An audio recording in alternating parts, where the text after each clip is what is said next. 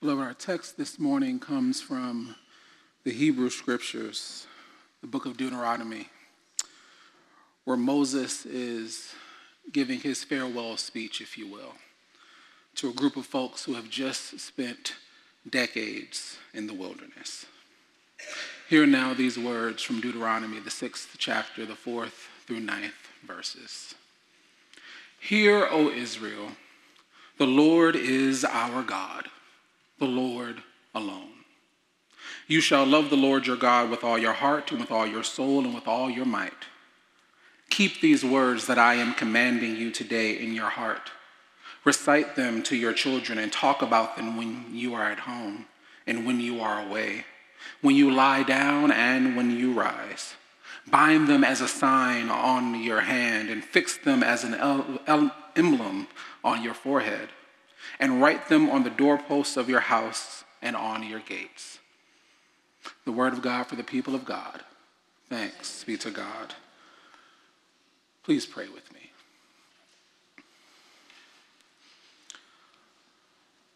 Come, thou fount of every blessing.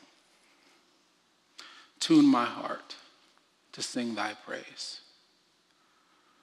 Streams of mercy, never ceasing. Lord, you call for songs of loudest praise.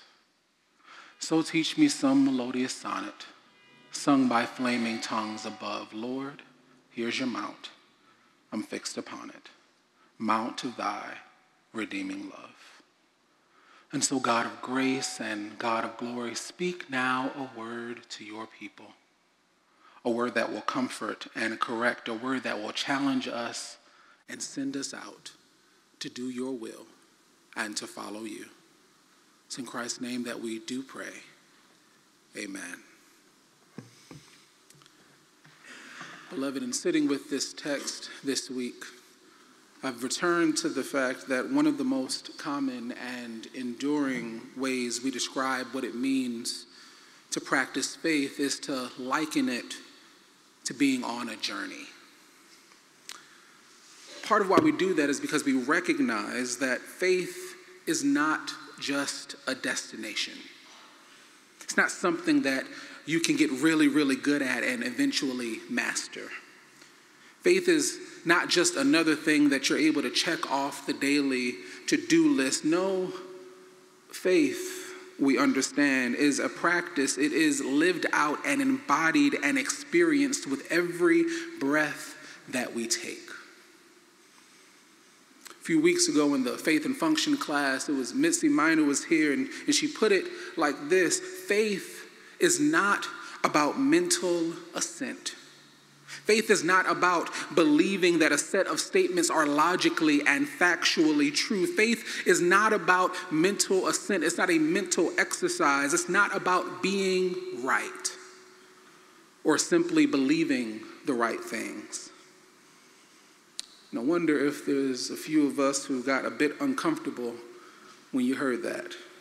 Maybe felt a little unsettledness creeping up in your stomach because perhaps you were raised in a tradition that linked faith and rightness, that linked faith and righteousness at the expense of all those who were just living wrong and doing wrong. Maybe you were raised in a tradition where faith was all about doing the right things and saying the right things and believing the right things, or at least claiming to believe the right things. But when we return to an understanding of faith that is shaped by the image of a journey, we are admitting to ourselves that faith has little to do with rightness.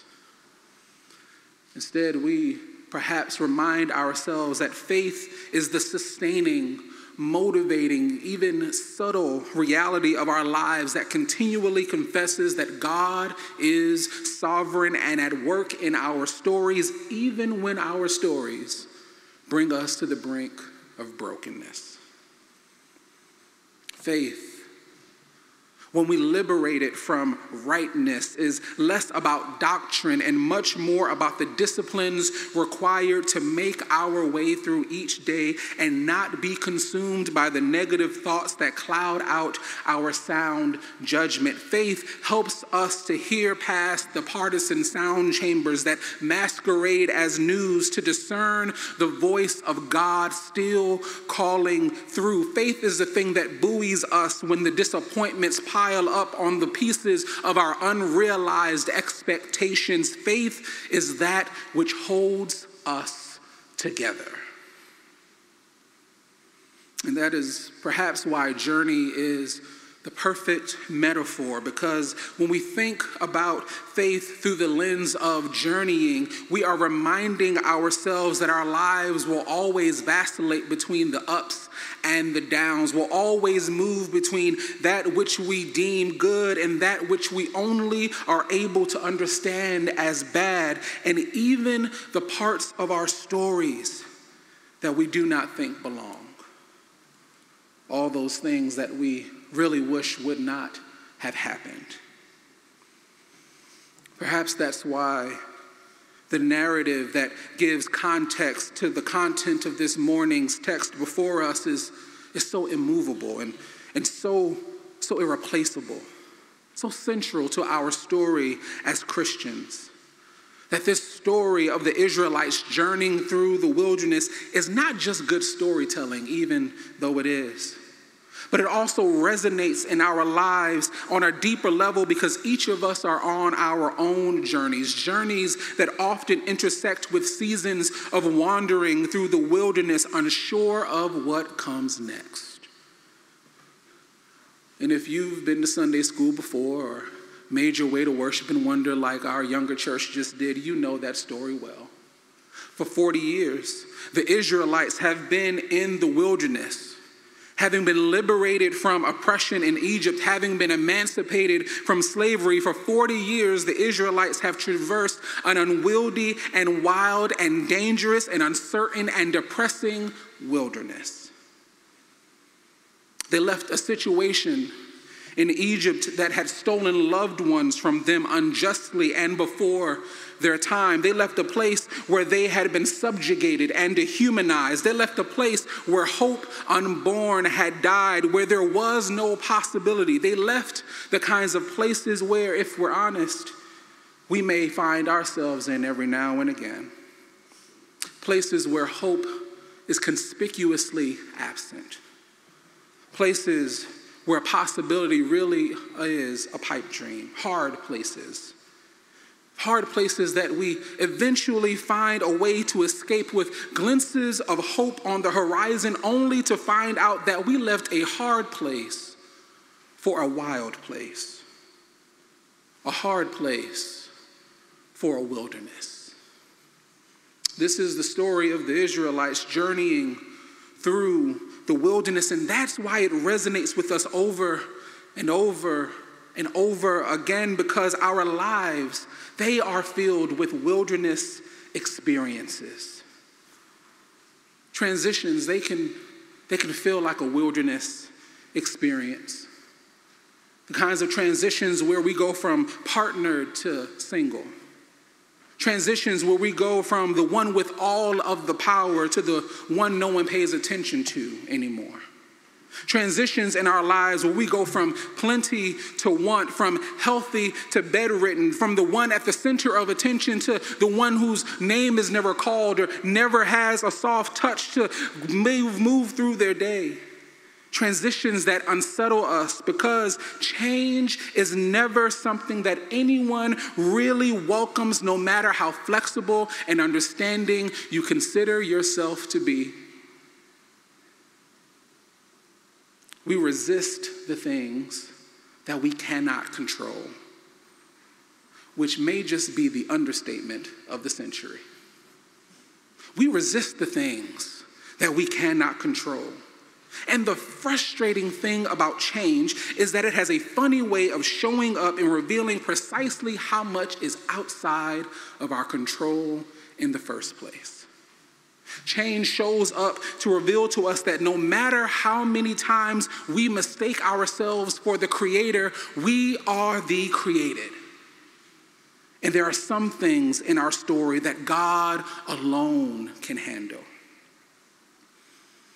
That's what makes the wilderness sometimes so frustrating, because we come face to face with our limitations. And I wonder how many of us would be able to admit that we think we're quite limitless if we trust our own thinking. In the wilderness, we're made to sit in the tension of the transitions. We must walk the unwelcome legs of the journey that we really wish God would have provided an alternate route for. And for 40 years, that is the hard and heavy work that the Israelites has done. For 40 years, the Israelites' journey has unfolded within the context of a wilderness experience. And for 40 years, sometimes grumbling, sometimes under their breath, the Israelites have been wondering, why would God bring us from a hard place to a wild place? And who cares about the promise that there's something better on the other side of this wilderness? Have you ever had that kind of conversation with God before? Maybe I'm the only one who has ever told God to do better. Said, God, you really disappointed me, and I expected more of you. Ever said, God, where I was before was bad enough. Where I'm at now is pretty terrible. And even though you promised me that you'd never leave me nor forsake me, even though you promised that you would hold me in the hollow of your hand, even though you said that one day in your course is better than 1,000 elsewhere, even though you said that your love would be enough, I don't believe your promises anymore. They're feeling a bit empty. Beloved, if you're there, I believe the Israelites were there as well, here in this morning's text. And understanding where the Israelites are, Moses rises to stand before them. Moses rises to stand before these people that he had pastored and walked alongside and led and heard their stories and dried their tears and have laid their loved ones to rest and married them. He stands up before them with an eye toward a promised land that he will never enter, and does what he had done for 40 years, day in and day out, week in and week out. He begins speaking about God. And because I know the Israelites were some good God-fearing folks who always attended the assembly, I know that nobody groaned when Moses got to talking. I know that everyone listened with rapt attention to hear what Moses would say to them after 40 years of just trying to survive. I know everyone was there listening with bated breath to hear what Moses would say to them after they'd gone through that journey. And so he faithfully stands in front of these wilderness-worn folks and proclaims words that I wonder if they were truly able to understand.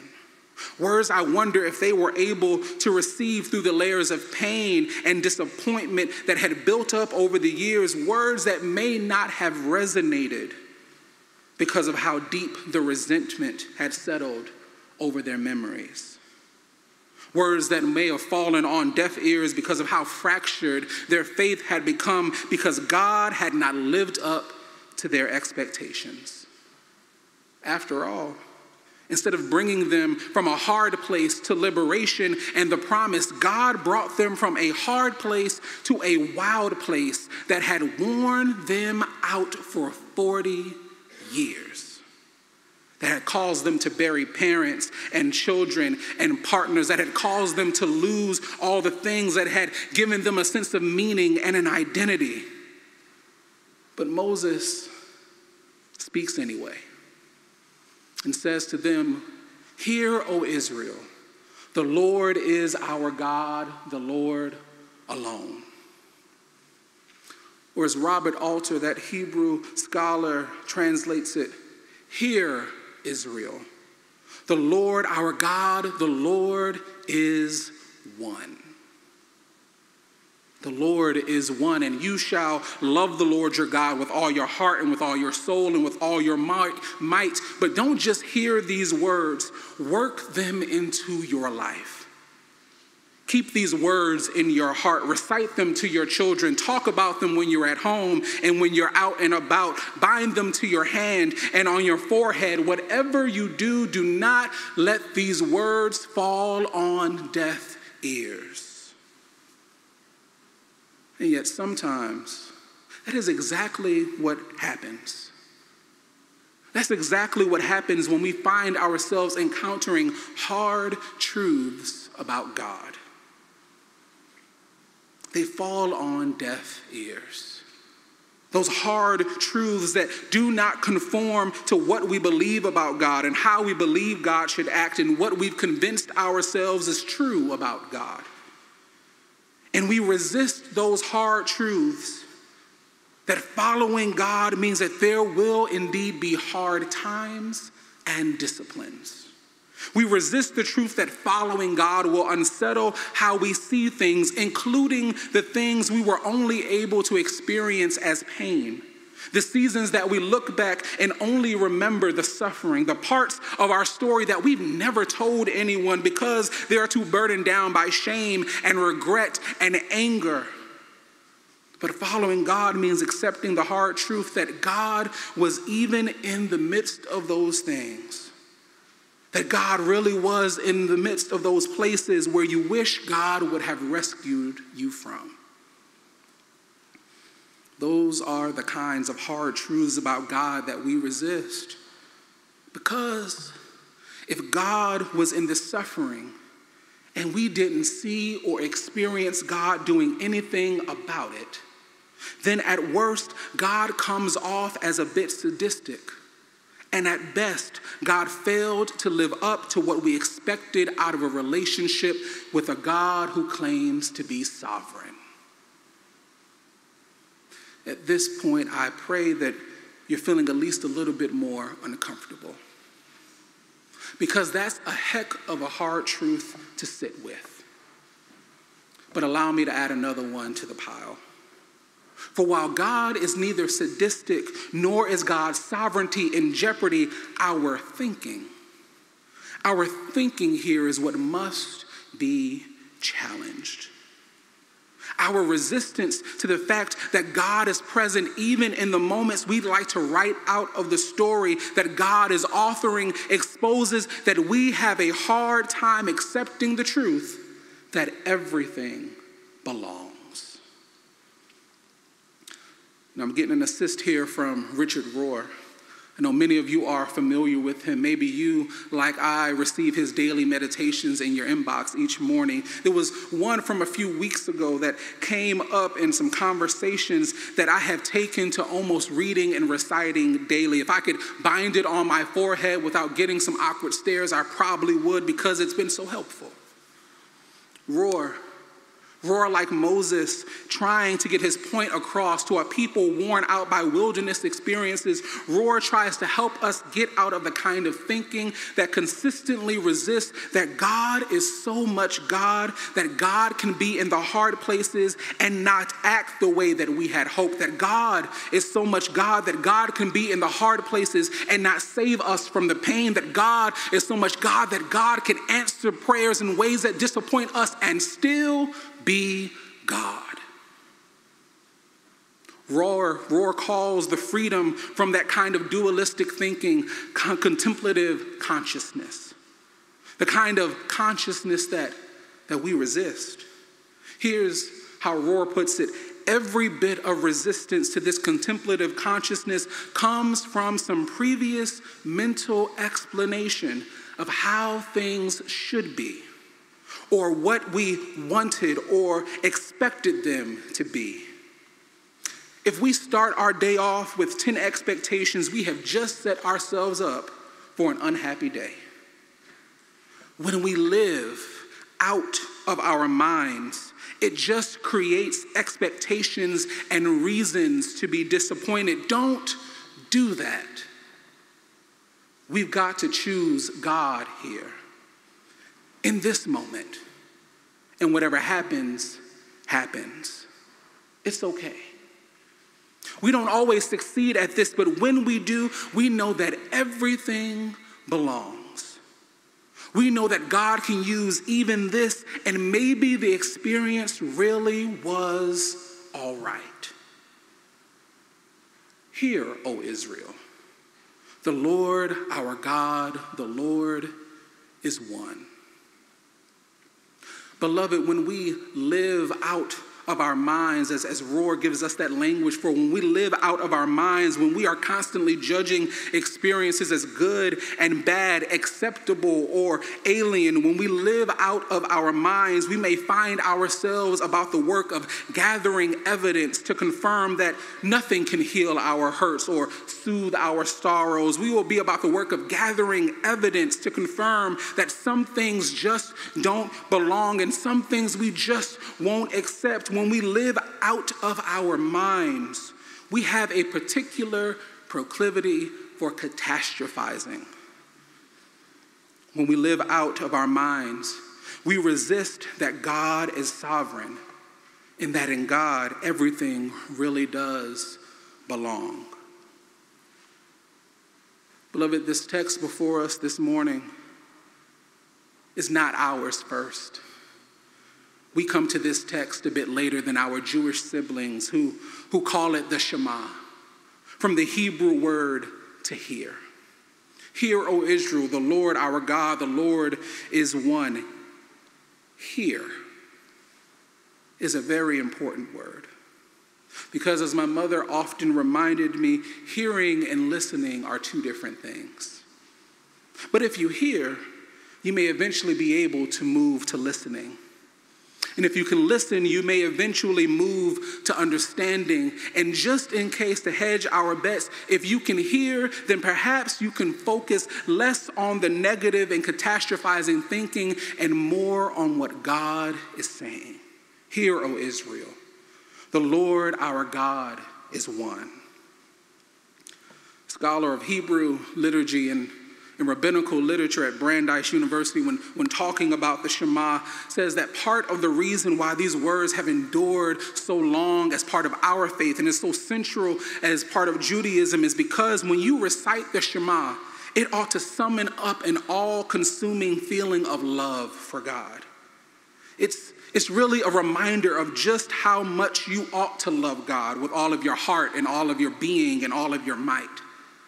Professor Kettleman goes on and says it like this: it's a love that is unreserved, all demanding, at all times, in all places, and in all circumstances. But he kept on going and it got even better to me because he says this love that is summoned by hearing and reciting the words of the Shema, he says it's a love where nothing is excluded. Hear, O Israel, the Lord our God, the Lord is one. Everything belongs. And you don't get to hold back the parts of your experience from God, whether because you're angry at God for how it unfolded, or whether we're ashamed at what we've done or said or believed. Nothing is excluded from the story. And if we can choose God here and not live out of our minds, then not only can we hear this truth, we can understand it as the reality of our stories and the reality of God's great love for us. For nothing is excluded. Everything belongs. Or as Bishop Yvette Flunder reminds us, God is God enough to change the key of our song, such that the dissonant notes of our lives become the missing sound in the symphony. Everything belongs. I close with this. A dear friend of mine told me about an interview he attended with Father Gregory Boyle. If you're not familiar with Father Boyle, he's founder of Homeboy Industries out in California. It's a youth program. It's a transformational social enterprise that's working to give former gang members and young people who are caught up in the criminal justice system a way out of that wilderness, a way out of that social marginalization. Homeboy Industries and Father Boyle are about the work of redemption. And my friend was recounting to me this interview in which Father Boyle explained how he has kept his faith and his hope when redemption work fails. Because sometimes it fails at least the way we had it planned. Those moments and those experiences when members of their program find their way back to gangs or folks from their old lifestyle show up and don't want them to be liberated, and so their lives are taken. You'd think Father Boyle would be resistant to those situations. You'd think he'd have a hard time accepting them as part of the story. But what the Father Boyle said in that interview was, I don't mind what happens. Now, since I'm preaching, let me go ahead and be honest. I heard that and thought Father Boyle is out of his mind. Because I do mind what happens. And I want others to mind what happens when lives are snuffed out and when liberation is denied. I want others to mind what happens when justice is politicized. And I want others to mind, because I do mind when my plans do not pan out and when I've been wronged and the wrong can't be righted. I do mind. So how can you say I don't mind what happens? And then it clicked. Well, really, it took a couple weeks for it to click. Father Boyle is out of his mind, and we should be too. Perhaps that's what Moses was trying to get the Israelites to remember. Get out of your mind.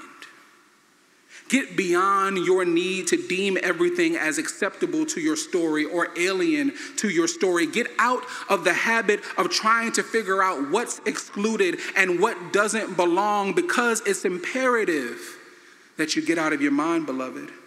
It's imperative that you stop living out of your mind so that you can hear and understand and be conscious of how God is at work in the places and moments that you're just trying to hurry through.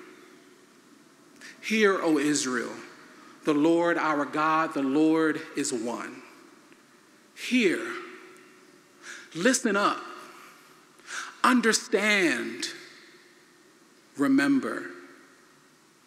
Because one day, like the Israelites, you'll move from this wild place to the promised place. And when you get where you're going, when your journey of faith eases up and things meet up with your expectations a bit more suitably, there will still be battles you'll have to fight. And the key to holding it together, whether you're in the wilderness or in the promise, is to remember what Moses implored the Israelites to recall each day and to recite to their children and to inscribe on their hearts. Hear, O Israel, the Lord our God is one. And because God is one, because God is sovereign, because God is always near and never abandons our stories, everything belongs to the glory of God.